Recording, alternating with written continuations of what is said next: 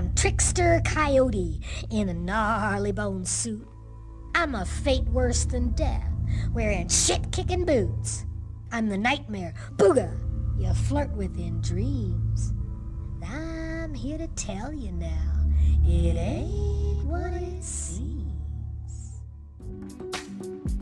Hello, I'm Grace Lynch, a producer and host with Wonder Media Network. Today, I have the distinct honor of guest hosting this episode of Encyclopedia Womanica. Our local legend of the day is the self-described Queen Mother of Gnarly. A performance artist and poet, she used her work to explore previously taboo subjects related to disabilities in bold, proud, and unsparing terms. Much of our story today takes place at the University of California, Berkeley. As a proud Berkeley alum and former Bay Area performer myself, I felt particularly inspired by today's story. Let's talk about the remarkable Cheryl Marie Wade. Cheryl was born in Vallejo, California on March 4, 1948. Her home life was full of hardship. Money was tight in the family, and both Cheryl's mother and father developed drinking problems. Cheryl also reported being sexually abused by her father throughout her childhood. At age 10, Cheryl started to develop rheumatoid arthritis. Rheumatoid arthritis is a chronic inflammatory disorder. The body attacks its own tissue, usually focusing around the joints, hands, and feet, creating painful swelling, and in some severe cases like Cheryl's, it can lead to joint deformity. By age 16, Cheryl was using a wheelchair full-time. After graduating from high school, she enrolled in the College of Marin in Marin County, California. But she had to drop out due to immense physical pain. As a result, Cheryl entered into a dark period of isolation and depression for the better part of a decade. But her fortunes began to turn when a doctor introduced her to an electric wheelchair. Reflecting back, Cheryl said that chair changed her life, and in 1974, she re-enrolled in the College of Marin. There, she found a thriving community of students with disabilities and became the president of the Disabled Students Union. As she neared graduation, she learned of a resident program with the University of California, Berkeley that would give her the support and resources needed to live on her own, something Cheryl had never been able to do. She enrolled and earned a master's degree in psychology. During her time at Berkeley, Cheryl began writing short stories, poems, and essays, but her writing didn't focus on her experience living with disabilities. That changed in 1985 when a friend brought her to a meeting of the Rye Crips, a Berkeley writing and performance group for women with disabilities.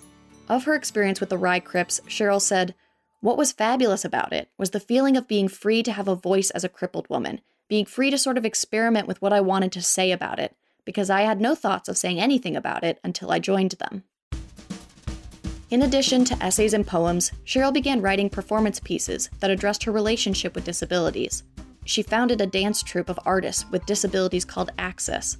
Her one-woman show, Sassy Girl, Memoirs of a Poster Child Gone Awry, toured for many years around the Bay Area and beyond. She was pioneering in her use of videos to discuss disability rights, creating award-winning short films like Here, Body Talk, and Disability Culture Rap.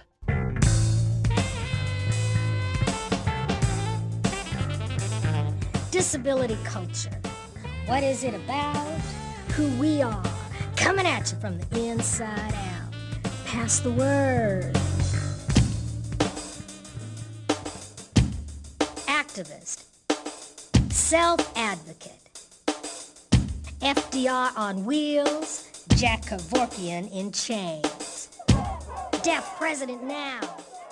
Cheryl's artistic pieces received widespread recognition for their boldness and unapologetic approach to combating stereotypes. One of her collaborators, Judith Smith, said Cheryl embodied and modeled disability pride before it was a thing. In the 1990s, Cheryl became a vocal opponent of the Death with Dignity movement, sometimes referred to as doctor-assisted suicide. She wrote an essay for The Electric Edge, the online edition of the disability journal Ragged Edge, arguing that the movement was based on the idea that only perfect bodies were worthy bodies. Cheryl believed the movement was a negative reaction to the increased visibility and integration of the disabled community in mainstream culture. Cheryl suggested that rather than live in the presence of disabled people, society had devised a new, sanitized way of disposing of them. Cheryl said, And because there is no way for good people to admit just how bloody uncomfortable they are with us, they distance themselves from their fears by devising new ways to erase us from the human landscape. Due to complications with her rheumatoid arthritis, Cheryl passed away in 2013 in Berkeley, California. Cheryl is remembered as a compelling writer and performer who used her considerable talents to bring pride and awareness to the disabled community. Tune in tomorrow for the story of our final local legend. For more on why we're doing what we're doing, check out our newsletter, Womanica Weekly. Follow us on Facebook and Instagram at Encyclopedia Womanica. Special thanks to Liz Kaplan. Thank you for having me, and Jenny will be back with you tomorrow.